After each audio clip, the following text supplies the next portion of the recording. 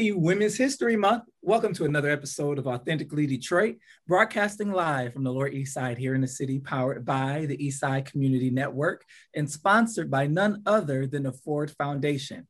Now a content partner to the new bridgedetroit.com. I am the institution.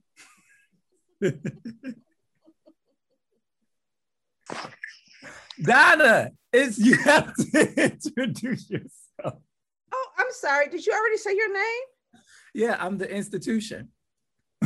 Okay, well, I don't know how to respond to I'm the institution. So you're gonna have to go. You know, it's a nod to the Meghan Markle and Prince Harry interview. They kept talking about this they kept talking about this institution. I'm like, what is the institution? So I'm Orlando Bailey. You guys didn't get the joke. It's okay. I'm Orlando Bailey. And I'm Donna Gibbons-Davidson. Thank you for listening in and supporting our efforts to build a platform of authentic voices for real people on the East Side of Detroit. We want you to like, rate, and subscribe to our podcast on whatever platform you listen to us on. We drop a new episode every week, so be sure to turn on those notifications. Today, we will be dissecting the mayor of the city of Detroit, Mayor Mike Duggan, his State of the City address that he just gave and wrapped up about 20 minutes ago. So we are excited to have community advocate Simone Lightfoot join us to dissect the mayor's State of the City address, as well as my colleague, senior reporter from Bridge Detroit, Louis Aguilar. Simone and Louis, welcome to Authentically Detroit. Yeah, and I want to say that Simone is much bigger than a community advocate. She is the vice president for the National Wildlife Foundation. Is that your new title, Simone? Associate vice president. Okay. National Wildlife Federation.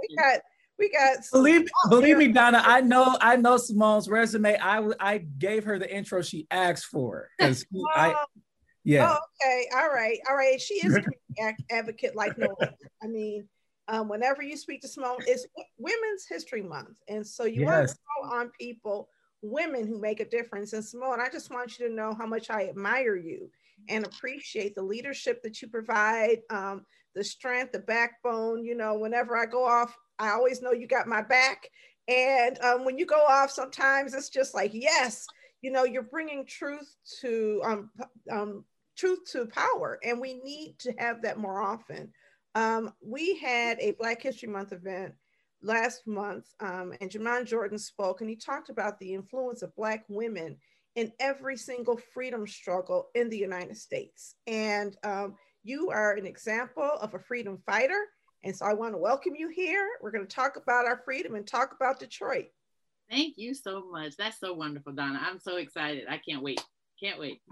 I gotta just submit what Donna is saying. I'm so excited to introduce our listeners to Simone Lightfoot if they don't know her already. You all know some of the sayings of Simone Lightfoot because I quote her on this show all the time, but you get to meet her, and we're excited to dig in. Louis Aguilar from Bridge Detroit, the senior reporter from Bridge Detroit, as well as the former reporter at the Detroit News. Louis, thank you so much for joining us. How you doing? Good. Thanks for having me. Thank you. We were excited to talk to you. Your stories are often news stories that we cover. Donna's a big fan of yours. And of course, I am as well. So we're excited to dive in. We know that you were live tweeting during the mayor's State of the City. But before we get to the State of the City, we want to, Louis, we want to come back to you and ask you a little bit about what's going on at Bridge Detroit. But we also want to get just an update from Simone Lightfoot around what she's seeing nationally post the 2020 election and what is going on in the Detroit area that has implications nationally. As she always says, Detroit is Big Mama. I was gonna say, what's Big Mama doing? I'll get Big Mama right now. That is so true. I often say that Detroit is Big Mama. And I use that analogy for particularly Black families who's ever had maybe land issues, and Big Mama was always the one to keep the family together. But once she passed on, all hell broke loose throughout the family. And that's what I liken to particularly urban centers across the country. Detroit still is the tail that wags the dog in so many spaces. as far as what Detroit is doing. So goes Detroit as it relates to water. So goes Detroit as it relates to housing, as jobs, insurance, you name it. Detroit matters when it comes to other urban centers. What we see now, I get to work in DC a lot, that building on the backdrop there, the Rayburn building, working with a lot of federal policy.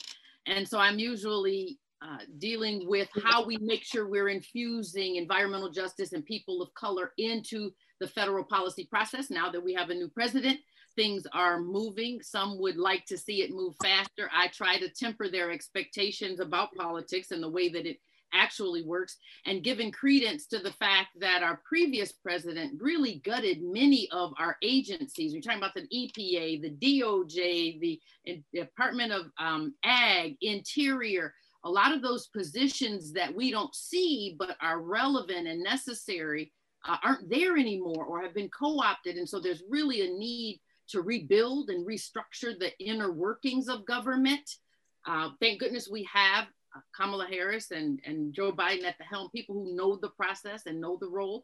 Would love to see a Joe Biden for Detroit, in the sense that someone who knows the terrain, but is a new and trusted voice, a trusted source, someone that brings a level of integrity to the office, so that when they are speaking, you don't have all these veneers of not even believing the words that come out of their mouth. That's a challenge when you're leading. We need folk like that in our urban centers. Not only Detroit, we have mayoral races across the country. Birmingham, Jackson, Mississippi. We have some young dynamic mayors down there. So making sure we keep a look and a watch on those races and assist those folk out.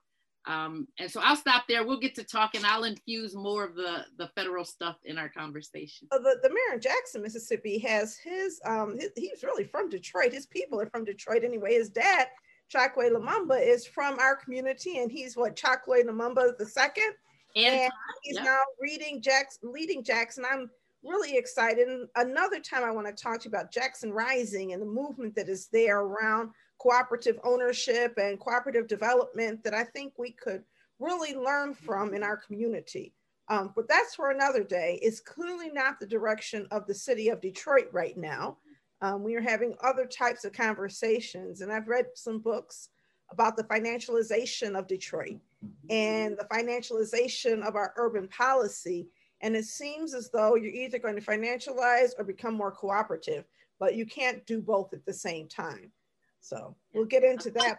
Louis, welcome. It's so great to have you on. I've never talked to you, but I read your articles all the time, and you always give me so much information. Speaking of truth and power, that's what you're doing at Bridge Detroit. Thank you very much. I'm a fan of you all too. We just a love fest happening. Yeah, we appreciate that, Louis. Tell us a little bit about what you are working on and will be working on within the foreseeable future over at Bridge. Well, I'll be covering a lot of development issues. I mean, it's interesting, as you know, I was an investigative reporter for Detroit News for a number of years, and really that meant Dan Gilbert and the Illiches.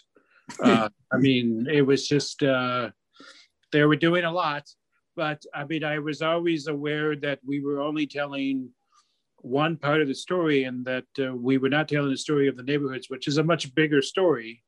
And so I'm happy to delve into the development and the equity of development throughout the city, and the just really trying to tell the whole story. It's very compelling to me. Yep. Must be me.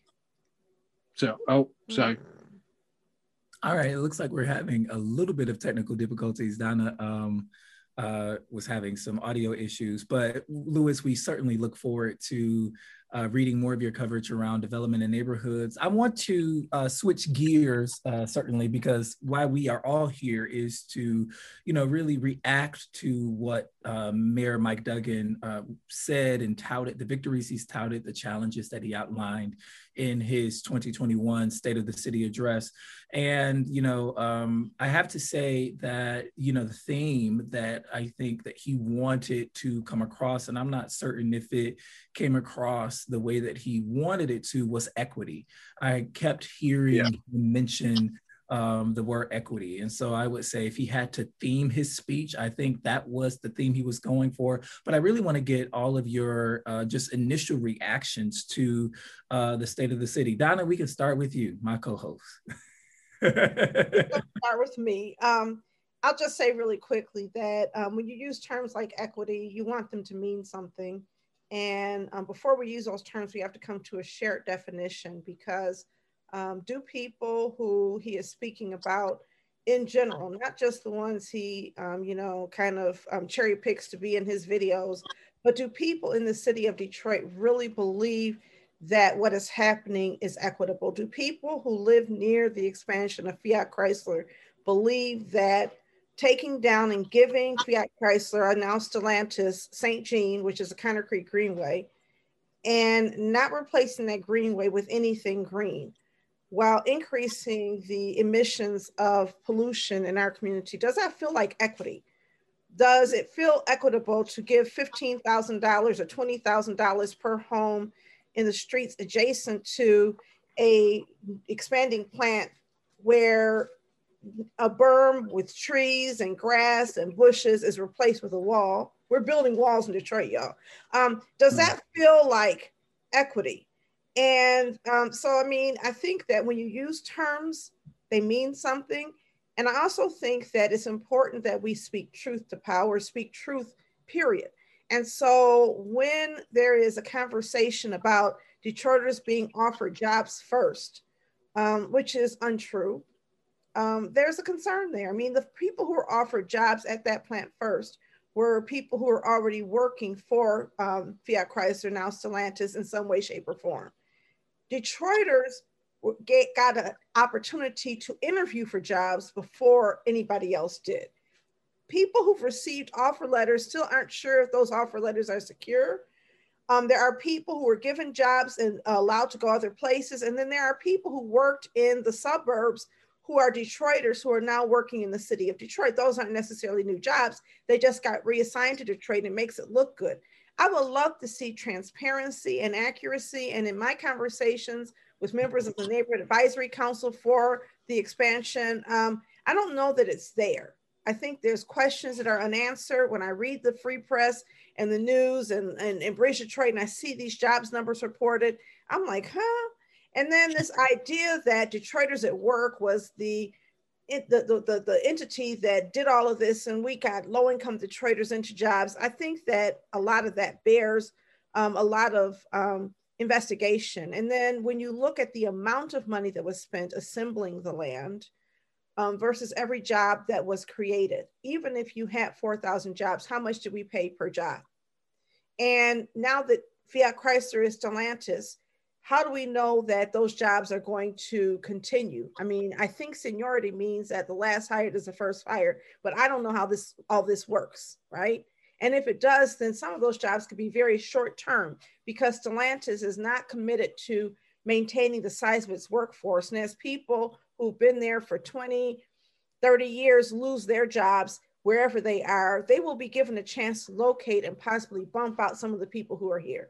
And then finally, when they come, there's no commitment that they're going to live inside the city of Detroit. So to what extent did our investment as Detroiters subsidize housing and relocation and operations in the areas around Detroit, which, by the way, the trade-off for increasing pollution in Detroit was we were going to decrease it in the suburbs.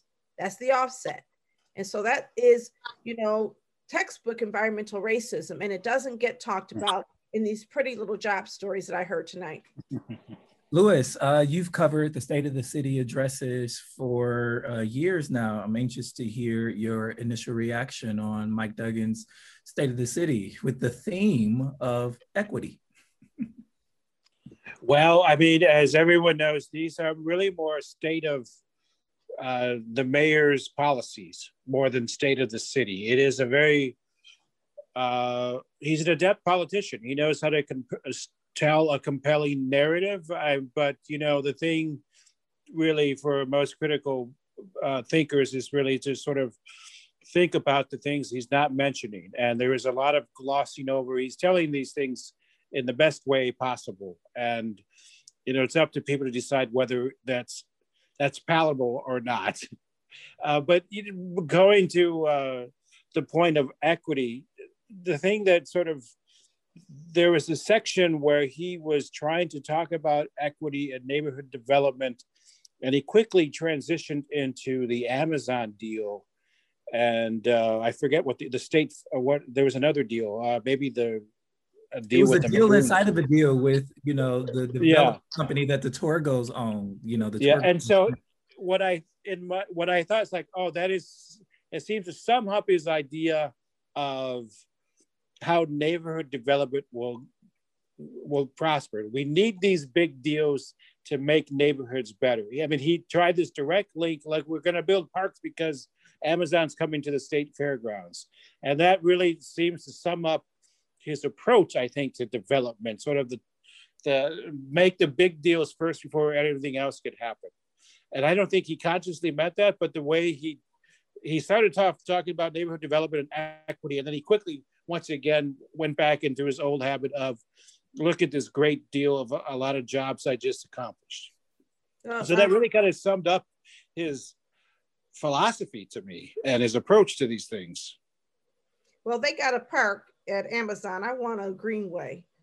Simone, sure. Yeah. I mean, you know, I'm just saying, I was like, well, where's our greenway? Sure.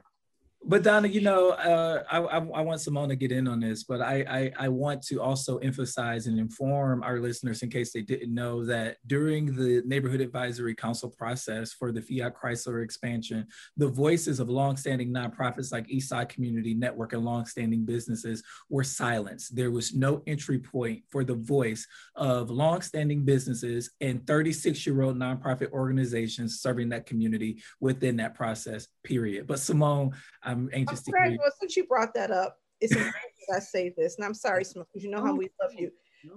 But the expansion, that plant was expanded directly behind our offices.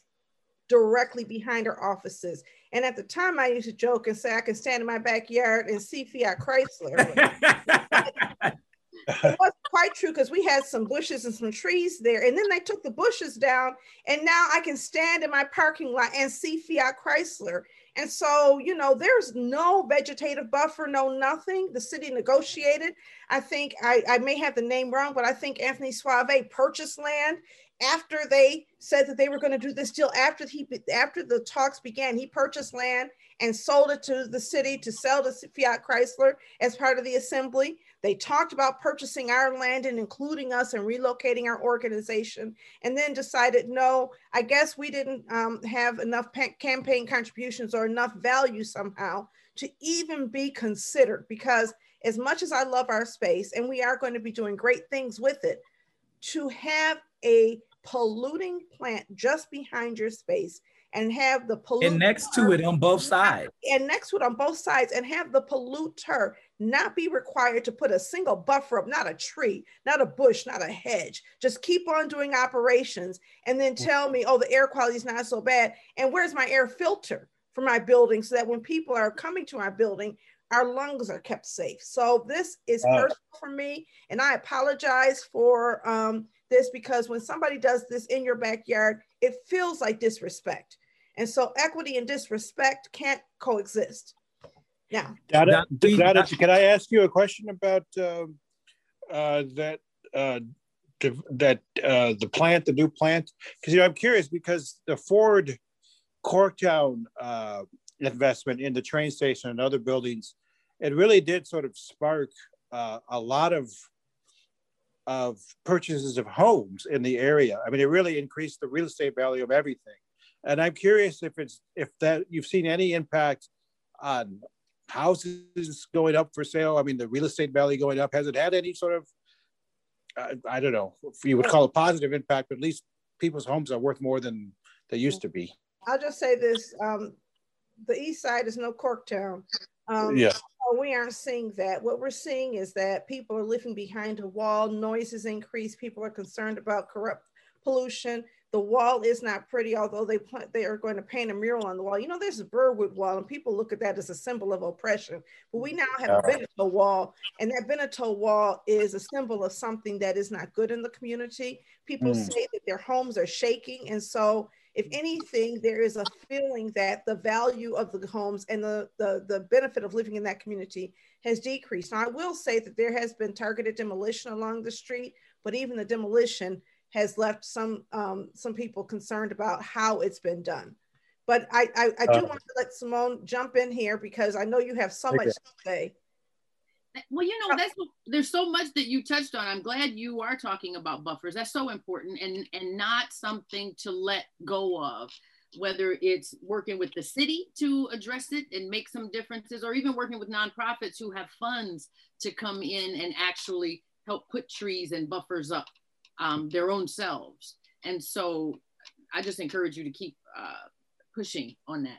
When it comes to the mayor's state of the city, I appreciate you on the equity. I thought jobs, he really talked a lot about jobs in his conversation, but like Donna, I needed evidence. I don't like listening to people that I don't trust. You know that? It's just really hard because even when they say good things or positive things, you're suspect. And so you have this side eye going the whole time they're speaking, and you're listening with such a critical ear that you really don't have the luxury, I guess, of just listening and being happy for the good things and concerned about some other areas. You're just concerned and critically listening to every word. I struggle when I hear people not be very explicit when it comes to race these days. I don't like you saying people of color or minority when you are talking about, quote, the benefits to Black people. Call it Black, break it down. And he did that in some areas, but then in other areas when he talked about businesses benefiting. Businesses. There you go. And so that could be women. That could be a multitude of things, but generally, if it's women, it's said to be women. And if it's Black, it's said to be Black. And so when those things are not said, it's easy to assume it's other than. And that's a problem because you don't get to tell Black people how their lives are improving, but then not explicitly break out their numbers and their impact. And so that's Shady McGrady work to me. That's politics. And I don't mean to act like I don't know what I know about it, but it's just, you gotta call that kind of stuff. In this day and age, is so important. The other thing I'll say is when I hear people call for transparency, the first thing I say these days, they must not be in charge of nothing. If they call in for transparency, they probably not in charge of nothing. And the other thing I say is it's equivalent to saying you'll go home and take your blinds and your shades and your curtains down and you and your family will live that way. That's what asking a politician to be transparent is equivalent to, because their job is to be the steward of the resources or the institution. And so they're not going to tell you often the shortfalls of that institution or that stewardship. They're just going to laud and lift and praise their stewardship of that institution. And so you won't get that transparency. You should call for it, absolutely. The advocate side of me says, absolutely, you call for it. But you'll do better these days getting leaks, getting video, FOIA requests, getting FOIAs. I mean, that's and Mr. Duggan is the king of if you want to know what's going on with Mr. Duggan, it has always been a FOIA required or someone snitching or telling. And that's been his days with McNamara, his days at DMC, his days as prosecutor. He's consistent. That's the one thing I must say about Mr. Duggan. We know that struggle at Bridge Detroit. He is consistent. It was kind of painful listening to the state of the city. In that it didn't feel like the state of a city. It wasn't as regal as I think I would have appreciated, where it's more formal. And when he uses words like riding dirty or getting screwed, yeah, it's real interesting lingo that he can get away with privilege to say certain things. I think others saying or using those kind of words would be called out very quickly by particularly the greater media. But he did his thing, you know. I mean, he did a great job name dropping. He did a great job giving credit to his friends, and he named some of them several times.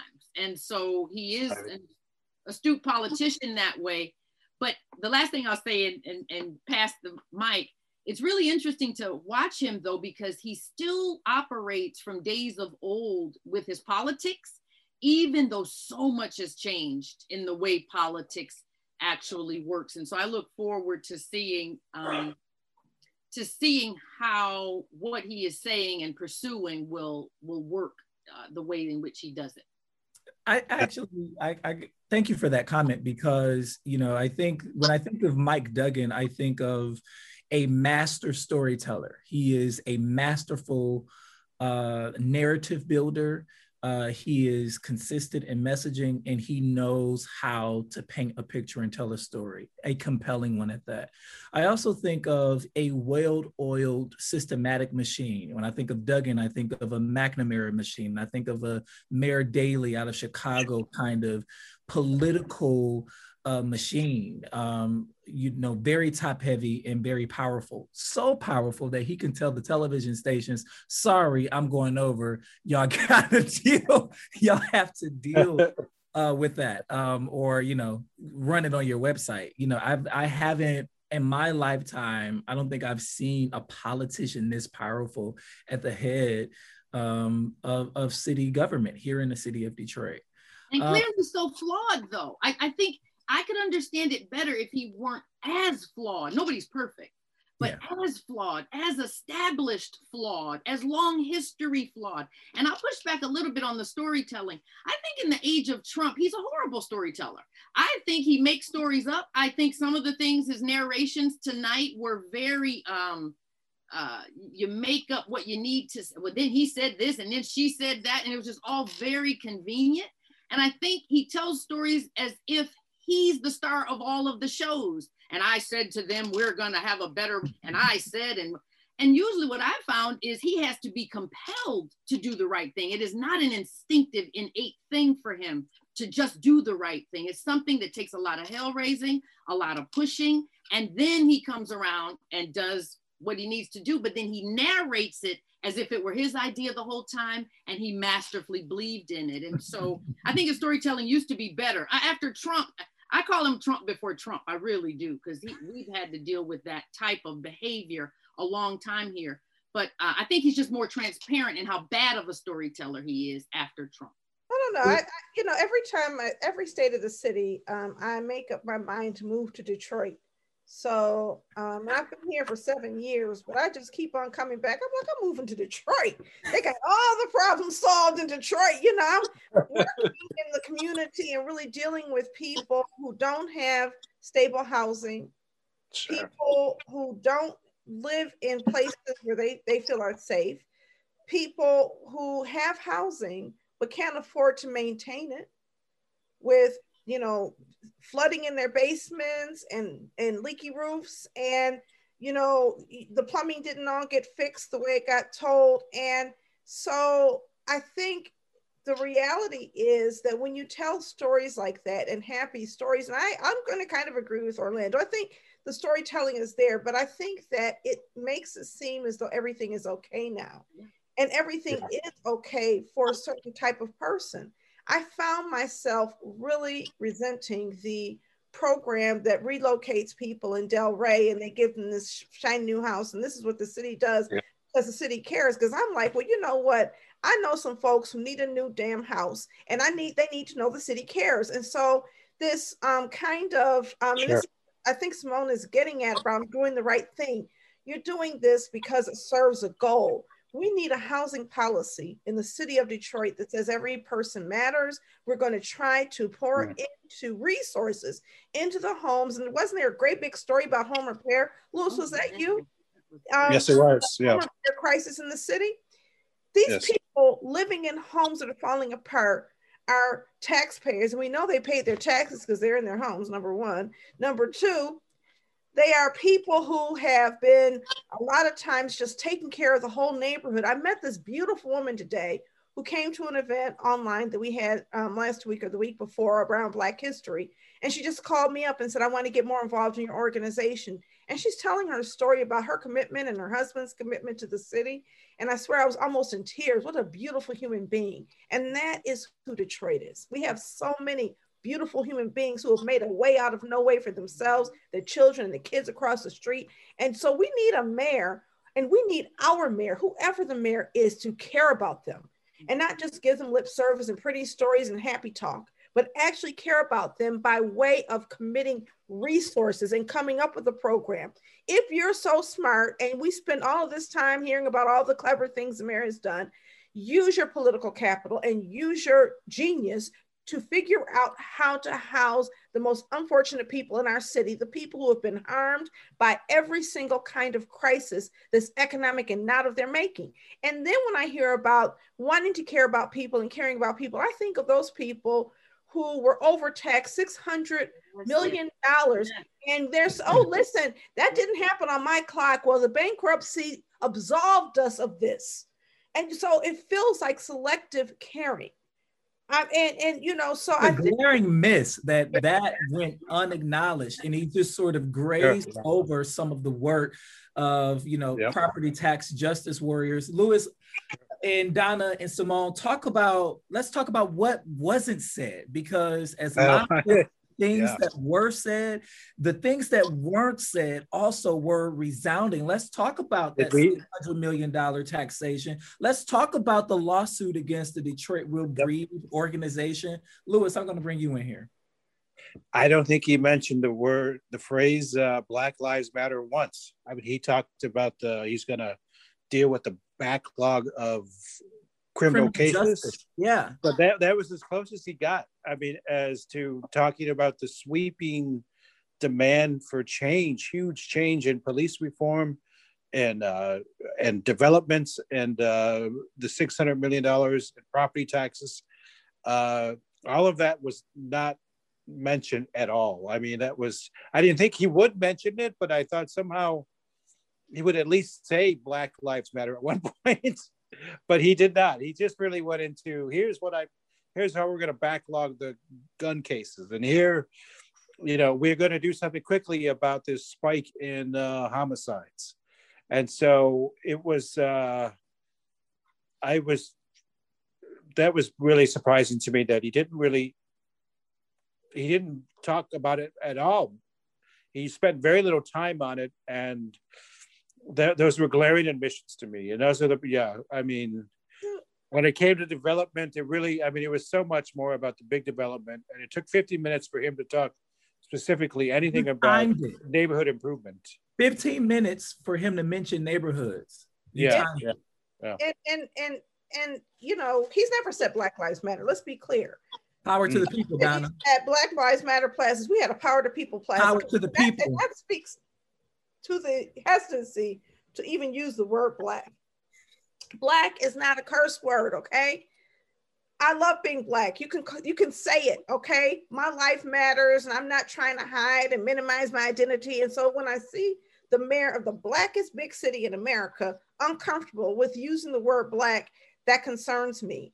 But I think, you know, it's also fair to say that he is countersuing the protesters in federal court right now. And so I would love to hear him say he's dropping that lawsuit, that all of the nefarious accusations against them are being, dropped, and that they're going to acknowledge the fact that we saw somebody being held in a chokehold in a picture, and no, he did not slip into a chokehold. That was a chokehold.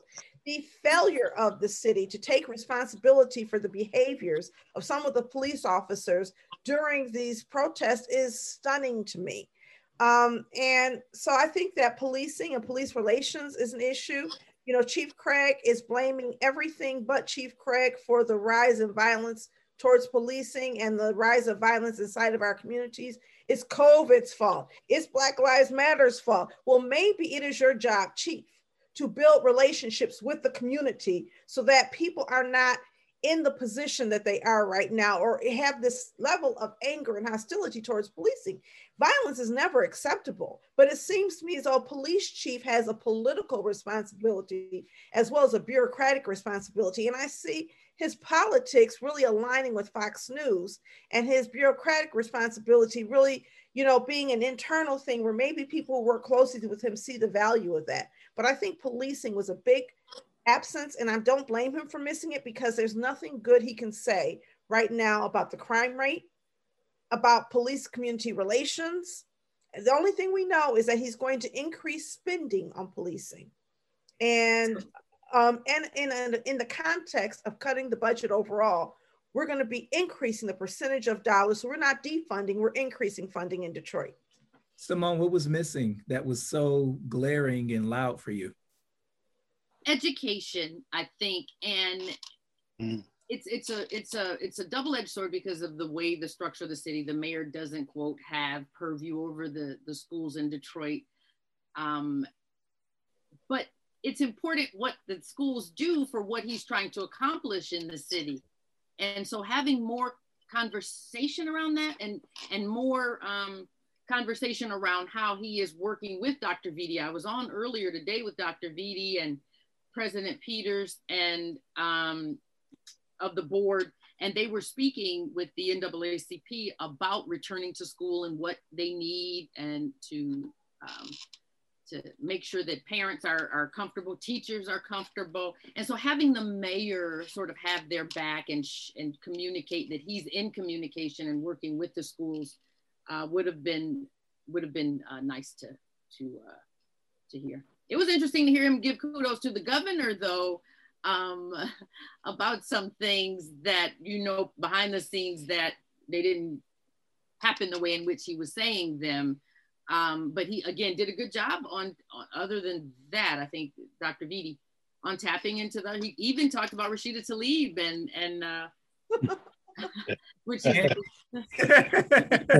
but he's really lifting up El Sayed, which is interesting. So that the politics, that we see down the line, we'll see, I'm sure.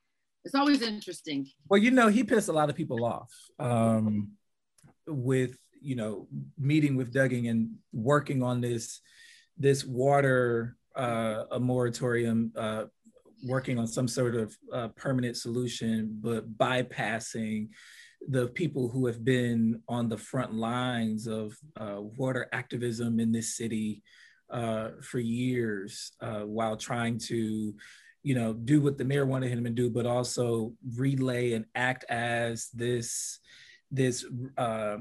messenger on both sides. It really blew up in his face, and I understand why the mayor sort of talked about that pretty quickly because folks were not happy. Folks were not happy with how that was rolled out, and folks were not happy, particularly with Abdul.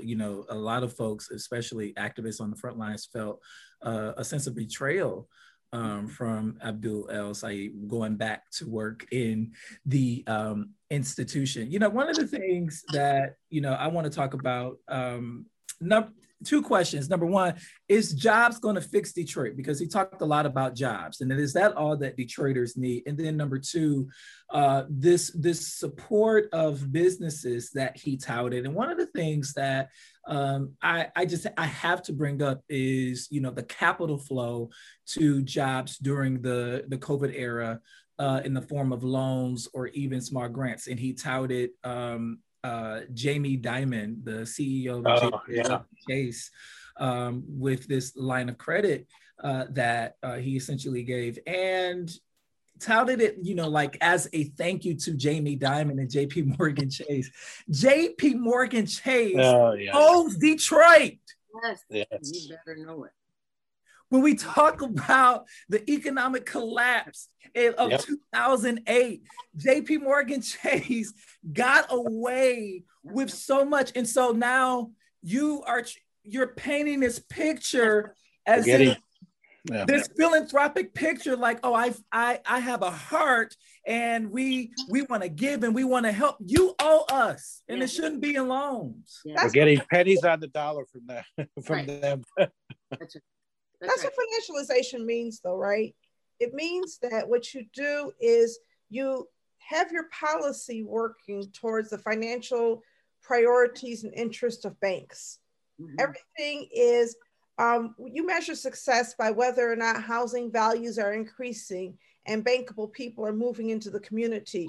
You give out money and dole out money based on the credit worthiness of the people. So you can take money that is meant for helping the underserved and the needy and translate that into funds, or use it instead to help people who are deemed worthy of those funds. And you have the same metrics to decide who gets what as a bank has. You make decisions based on that. Our city is really, I mean, when Jamie Dimon says $100 million is committed, most of that is money that he's going to loan and earn money back off of, because these are loans. And so Detroit is an investment, pool or source of investment. And so I think that's there. The other thing I want to talk about missing, though, is there's nothing I hate more than the people plan. First of all, because I don't know when we started using bad English, but isn't it the people's plan? It should be, but the people plan, it feels like be best.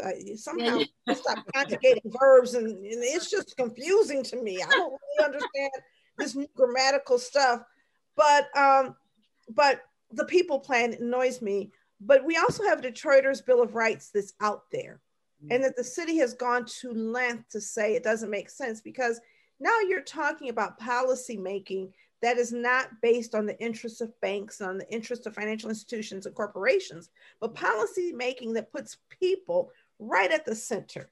The Detroiters' Bill of Rights is the people's plan, okay? That's the plan for the people that says the city is going to prioritize how it operates. And so the mayor is fighting back and saying, oh no, we're going to go into debt if we implement this plan.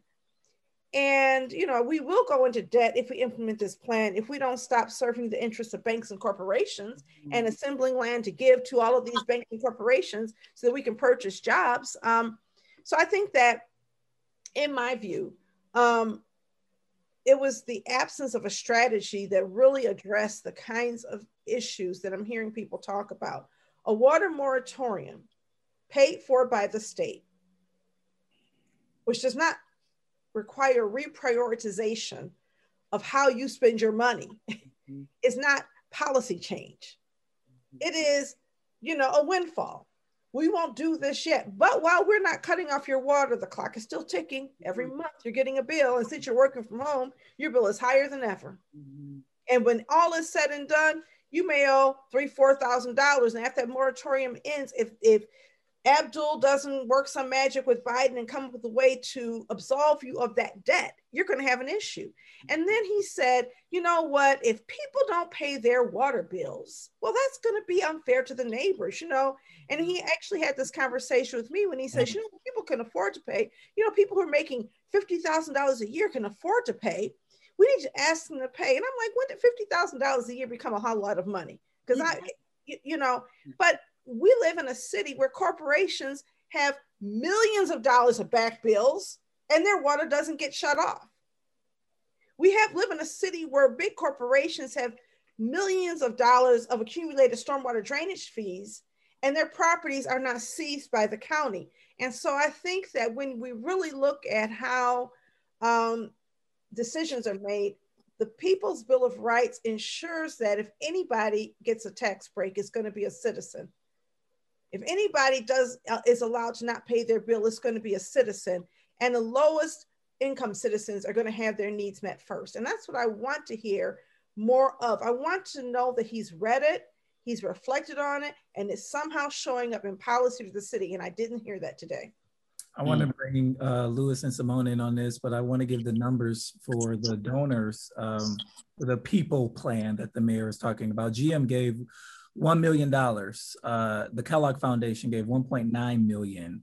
United Way, $500,000. The Rockefeller Foundation, $500,000. TCF Bank, $500,000. JP Morgan Chase, $500,000. Amazon, $300,000.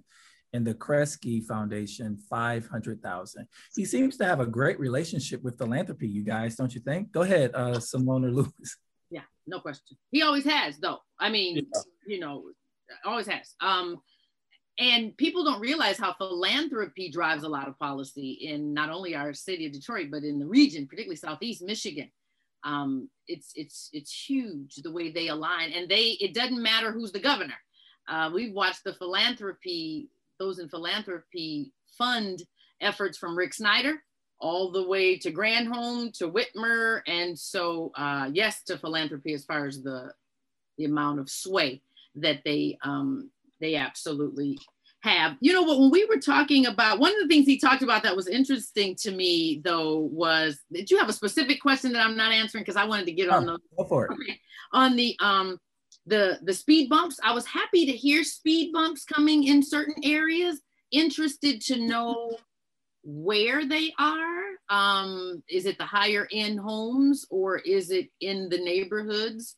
Would be absolutely nice. The alley cleanup was huge. I grew up at the time where the trucks used to come through the alley at our house. And so now we've seen them overgrown, but I'd love to see us add some greening of those alleys. They don't have to go all back to just the way they used to be. We could have some ways to help property owners with those runoff fees and those drainage fees that are being paid. And so it matters if we have green space in some of our alleys, particularly those alleys that people say, you know what, the 7 houses or 12 houses that service this alley aren't going to use our garage. So we're okay leaving some grass in the alley. It doesn't have to be all concrete over. So those are innovative ways to do greening of some of those spaces would be helpful. I was happy to see the side lot program working so well, if you will. The question there was, he said that it was mainly Detroiters who were already residents that were purchasing those lots, which That's is how it works. Yeah. different from the way they do the houses. If there's a structure on the property, then those can get bundled and sold to somebody from wherever. A whole different kind of dynamic. So I did appreciate some of those things that he said were working, for closure prevention assistance. Would love to see though the true numbers and the evidence, I guess is my question, back to trust again, the evidence of how he is sort of substantiating and calculating those things. But you know, one last thing I'll say on this, I'm interested in how all of my mayors are going to do, all the mayors. Urban centers across this country are getting slammed with their COVID budgets. And I'm watching the counties have to do the same thing. And then I'm watching states attempt to balance their budgets as it relates to COVID. So this relief coming out of DC will be absolutely essential and powerful, but it still doesn't take away the firing, furloughs, and layoffs that we're seeing at our county and our city levels of government. So just like I talked about Mr. Trump hollowing out government in DC, the cost, the income, or the lack of that from my cities, particularly my cities who lean heavily on their sports, their arenas, their downtowns, their entertainment. We're talking 30% budget gaps in some of my cities because of how much they've structured their budget around their downtown and their entertainment centers. And so I think we're going to need to buckle up for another good 24 months around economics and COVID, and allowing this administration to get back what it needs in place. And so we're going to be relying on organizations like you all at the local level to still be of service to the community until government can kind of get themselves and schools fully back in order. Louis, I can there because you wrote a story about, the potential budget shortfall, especially via income tax. Louis, your thoughts on that? Yeah, actually, I could talk a little bit about a story that I'm going to write tomorrow in terms of what Detroit is going to get from the American Rescue Plan, it's being called, that will likely pass Wednesday morning, and President Biden's expected to sign by the end of the week. But Detroit is actually going to do quite well. They're going to get $879 million from the package, just sort of to help it recover its losses from tax revenue from COVID. And that doesn't include other provisions in terms of, the stimulus checks, specific tax breaks for schools, small businesses and things like that. But that $879 million, which, put it in context, that's about 2 times what Obama was able to do in terms of giving Detroit aid during the Great Recession. So it's a huge number. And so Detroit's going to do quite well in terms of that. But you're right, it doesn't address, there are fundamental changes that I think Detroit's going to have to grapple with. One is the loss of office workers. I mean, it's unclear of how many people who used to work in Detroit offices and live in the suburbs are going to come back and work in those Detroit offices. The city expects there's going to be a 10% loss, permanent loss of those kind of workers. And income tax is the major source of revenue for the city. So that's a long-term pain that they sort of have to try to figure out. One of the things I'm interested in investigating is exactly how much money is captured in the Downtown Development Authority TIF. How much money are they sitting on? And how much money is therefore not available to the general fund budget because it is in this tax capture instrument? In fact, how much money is in all kinds of TIFs in the city of Detroit? We need to really understand what our revenue structure is. I know that there are other cities and counties in Michigan that have really challenged the Downtown Development Authority statutes because it robs local municipalities of income. And when you're an income shortfall like we are right now, telling residents to do more with less because of our reliance on income tax when there are property taxes that are sort of left alone is something we need to look at. And I also think we need to evaluate the real impact of all of the tax concessions to all of these people coming into the city, where we said, okay, you know what, you don't have to pay taxes. Maybe it looked like we were flush with income, although the city has continuously told low-income people in the neighborhoods that there's not enough. We have austerity neighborhood budgets and, these very full downtown budgets. But we're at a point right now where we have all of these tax write-offs. I believe the last I heard, Michigan was second in the nation in terms of the tax, what do they call them? The tax exemptions that are given to businesses.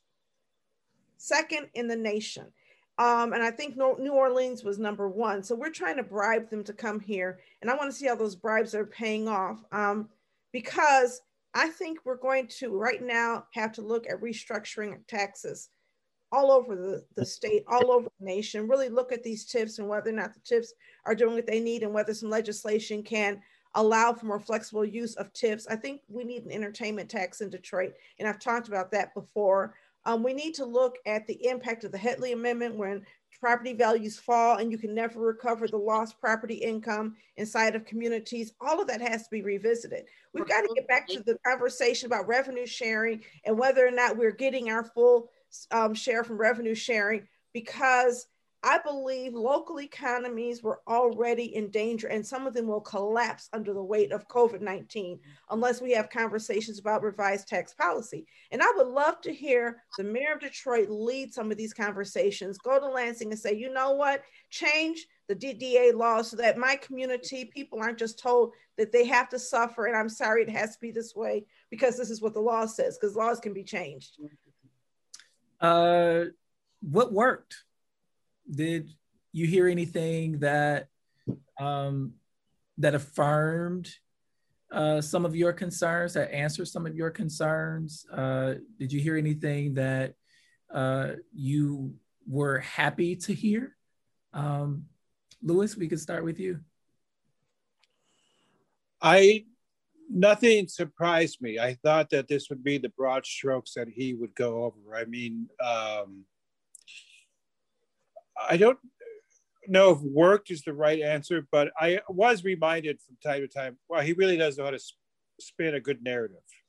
I mean, I'm just saying that in a non-job, like, well, he does convey a sense of leadership and vision. I mean, it's up to you whether you want to believe it or not, but I mean, he is good at this. He's good at, promoting this idea, this vision that he has. I mean, he's always been able to do that, I think.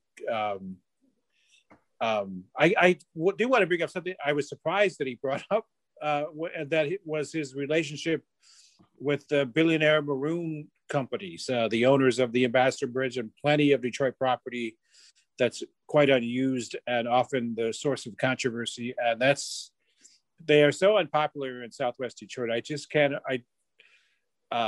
I just thought, why? That is such a miscalculation to bring that up in a voter. And then he said the Maroons are doing stuff. They're doing things for Detroit now. Like, yes, there was a string of where he just sort of very rapid fire, like, no, the Illiches are doing well, and Dan Gilbert keeps going, and it was just like, wow, okay.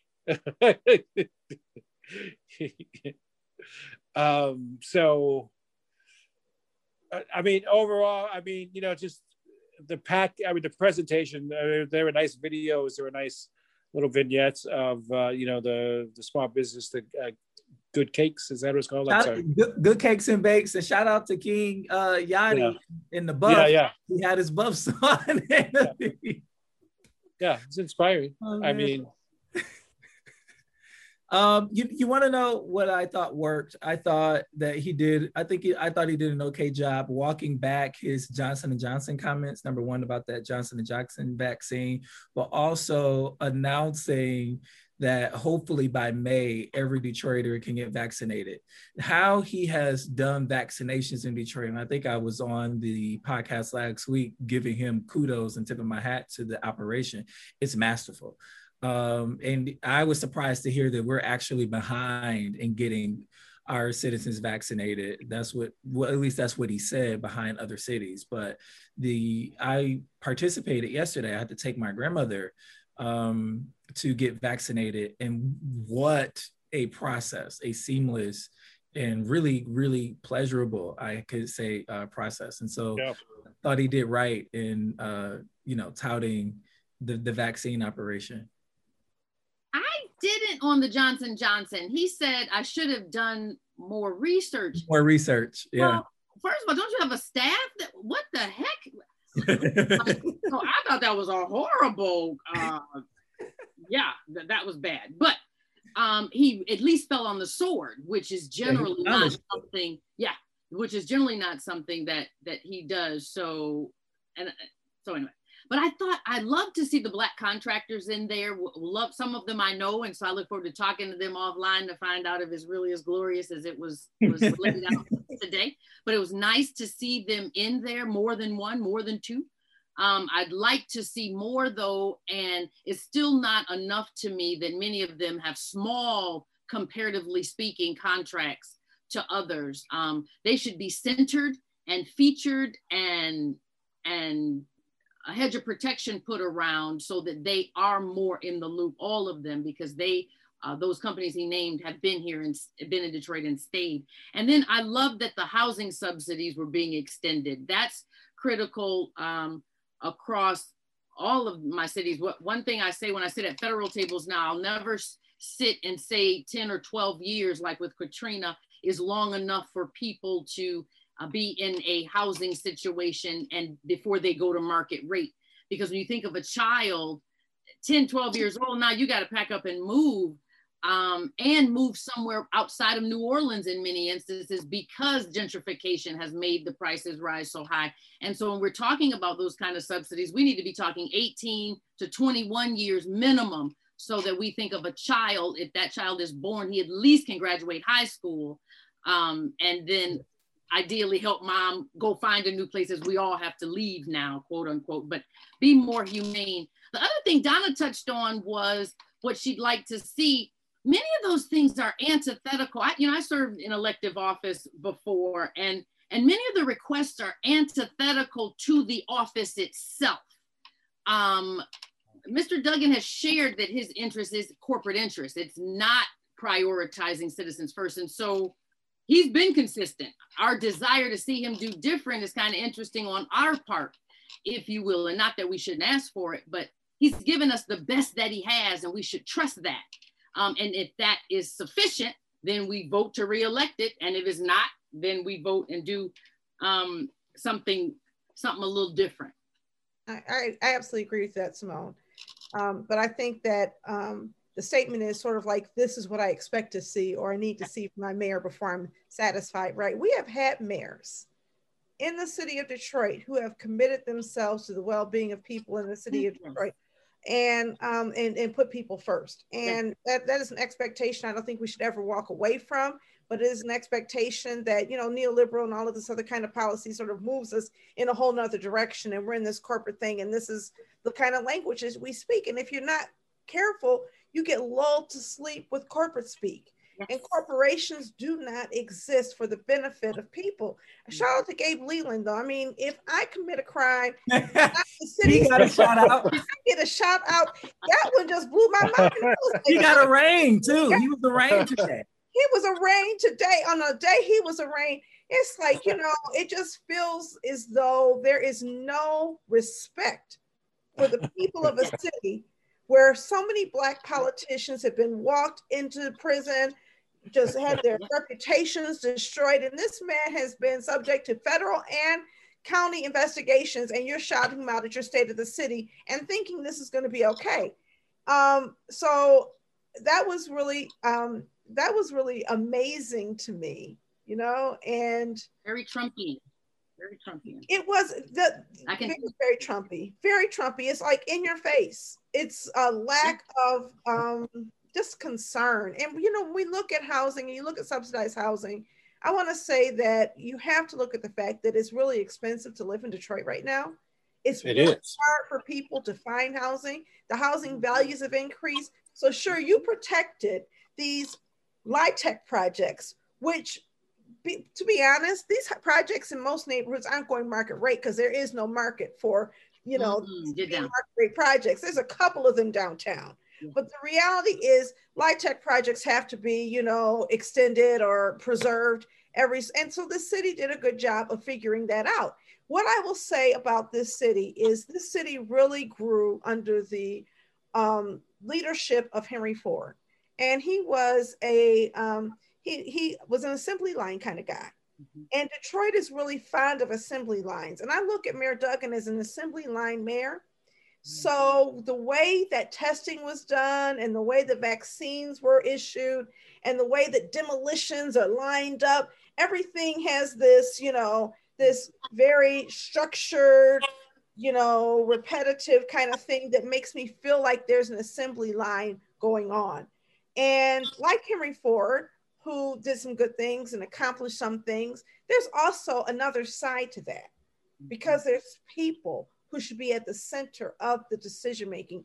And Detroit has a proud history of a city that brought Black power into being in so many ways. Yes. And that power meant that citizens of the city of Detroit worked collectively, fought. Our ancestors, if you have any ancestors who were here, fought for our rights. And we have the responsibility to fight to make sure that we are preserving Detroit, a place for Black power, Black excellence, Black opportunity for our children and our grandchildren. And if and when a candidate for mayor commits themselves to protecting the legacy of those investments, one of the few places in the nation people could come and get treated as equals. I grew up in Detroit and I never felt unequal to anybody. Okay? So to the extent that we are preserving our city as a place of equality where people can't come in and assume priority over the people who've been here making it happen, where businesses can't come in and assume. Remember Coleman Young, a business would sit down with Coleman Young and he'd say, where's your Black staff person? They knew not to even show up in the room without a Black person sitting by their side. And I sit in meetings downtown sometimes and it's like, am I the only Black person in this room? It feels foreign to not have more representation. So I know this was a lot, you know, but I think I appreciate what you're saying. I just feel as though what was said was not always what was the problem. It was what was not said. And this time, sometimes what was said was not necessarily accurate or did not really highlight some of the needs that we still need to talk about. Donna, on the point of Black representation in I would say in every sector, in every entry point in our city, my challenge to these structures of power, particularly these structures that, you know, heteronormative white folks are in control of, to not only tout or pick out that Black excellent talented 10th that you are, that's palatable for white consumption, right? The Black folks he touted, we love them. We love you, Jim Jenkins. We love you, Dennis Archer Jr. But you all are part of a subset of Black folk that we can't all be Jim Jenkins, and we can't all be Dennis Archer Jr., right? We can't all be April at Good Cakes and Bakes or King Yachty. And so my challenge for us and my challenge to the power structure is to give space beyond this high and mighty Black excellent, Black talented 10th that we continue to uplift and amplify. We take up too much space. It takes up too much space, and there's more of us. It's a heavy lift, though. It is. And when I say it's worth it, though, right? Oh, beyond. It's beyond it. But I'm speaking strictly politically, not even humanely, strictly politically. When I worked in the legislature, there was times you literally could pull the qualified voter file, look under B, and if you did not see Orlando Bailey's name, oh, well, I don't care what you calling for. You don't even vote. You're not even why I'm here. You don't even weigh in on my boss winning an election. And so it's that level of reality and practicality in politics, which is different than humanity and social and right and wrong and fair and equitable. None of that has anything to do with politics. Politics is just about politics. And so, yes, it would be helpful to do all those things, but politically, there's not a need or a will to invest in people who have been deemed not to have invested in themselves. And so that's only going to get worse as poverty in our nation gets worse, as educational structures are interrupted in our nation and gets worse, jobs, all of those things. We're going to have, to me, a class that continues to really need, and less patience and a will to help them. And that's where we have to find some synergy and it's not coming from politicians, because again, from politicians, it's based on how many votes I get out of this precinct. If it's 100 of y'all that vote, that's all I'm talking to. The other 900 that don't vote, I'm not talking to you. That's just the way, and we gotta figure that out. Well, yeah, and it's not gonna come from our government, but there are those of us. There are those of us who are in the community who have a responsibility. I look at the things, and I've said for some time that if you're not voting, you're not really functioning as a citizen. You're a subject of this government. If you're not voting and you don't have wealth and you don't have a seat at the table, you have no social or political capital. Right now, corporations are the customers of our government. That is who our government serves. That is who our government protects. And those customers are always right? And people who vote, we are citizens, but when we come together and we make a shared demand, and imagine if 80% of registered voters or people eligible to vote in Detroit showed up at the polls. There's not a corporation that could change things. They would have to figure out how to work with us. And so for me, I feel like, Stacey Abrams has cast a shining light on the way forward, and that is democracy. We've got to get out there, we've got to vote, we've got to educate voters, and we've got to let people know that the only way to count and make government change is your vote at the polls. Right. I love that Donna Givens-Davidson lecture about customers and citizens, subjects of government. That is my favorite lecture. Listen, we're coming up on an hour. I want to give everybody an opportunity to offer some closing statements on their thought of, the state of the city. You can mention Duggan's speech, or you can give your take on what the state of the city is for us to close. Louis, let's start with you. I just want to say, I think this was the real state of the city address. This was the much more informative state of the city address. Well, I am just very curious to see how, it's an election year. And so I'm just very curious to see how Duggan's narrative sticks with the majority of voters. I truly don't know. I mean, I hear a lot of rising criticisms, whether it is enough for him to not become mayor again. And the debates, that's really what's on my mind as I go forward. If enough people still buy into his narrative, that's really my thoughts on this. Is I mean, if enough people are believing this, essentially. Yeah. Simone? Yeah, I've been talking to people. We need so many conversations to be had. Having a white mayor in the Blackest city is something that gets discussed all the time around the country as I work and travel.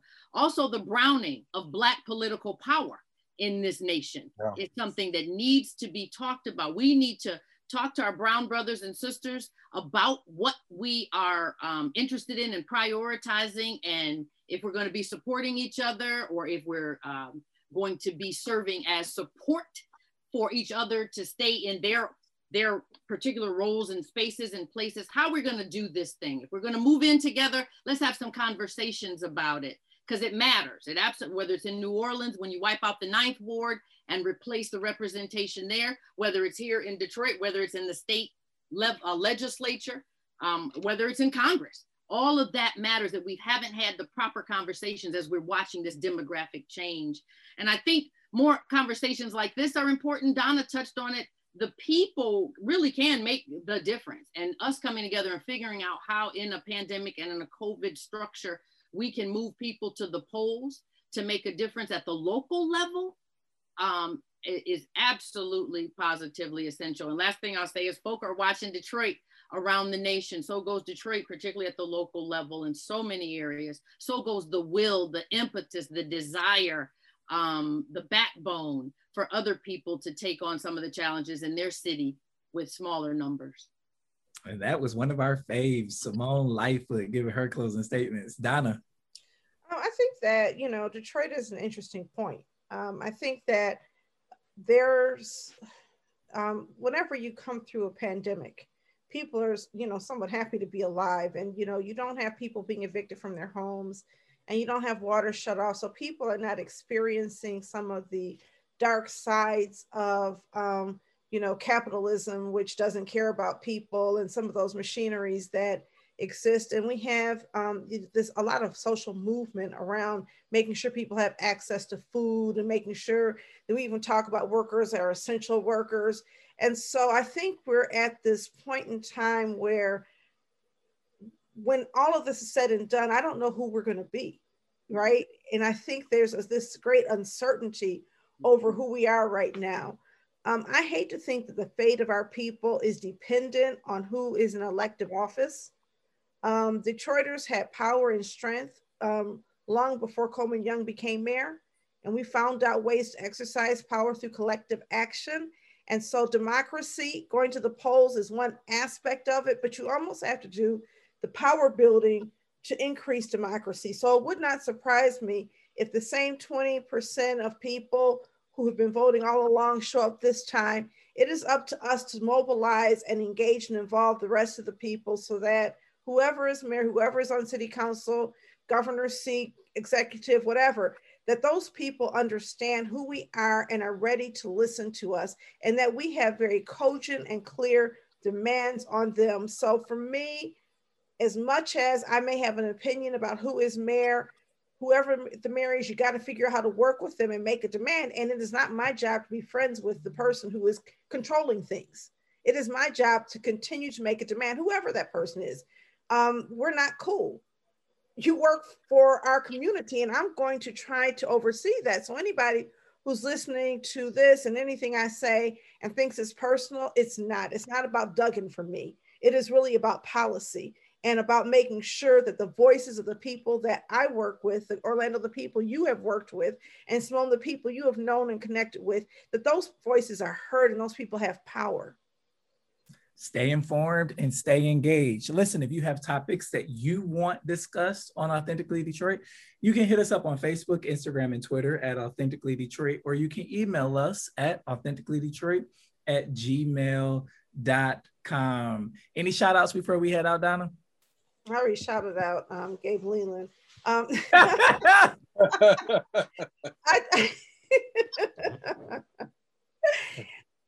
do have a shout out Joe Harani Harris, who is the director of sustainability for the city of Detroit, who somehow manages to be a shining light of collaboration and effort. And works with us, and he connected with us today about a project I'm super excited about.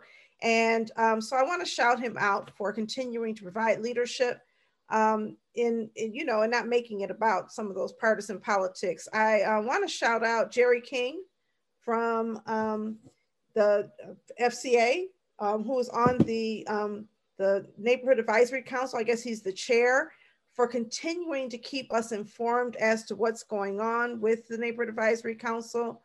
And I want to shout out somebody who contacted me, who came to a meeting that we had and contacted me today, a resident who runs a block club called the French Connection. And that is the coolest name for a block club I've ever heard of. She's on French Road near Mac, and her name is Gwendolyn Douglas. And I talked to her for about 45 minutes today, and it was everything I needed to feel good about the work I'm doing, to know that people like her are doing the work inside the community.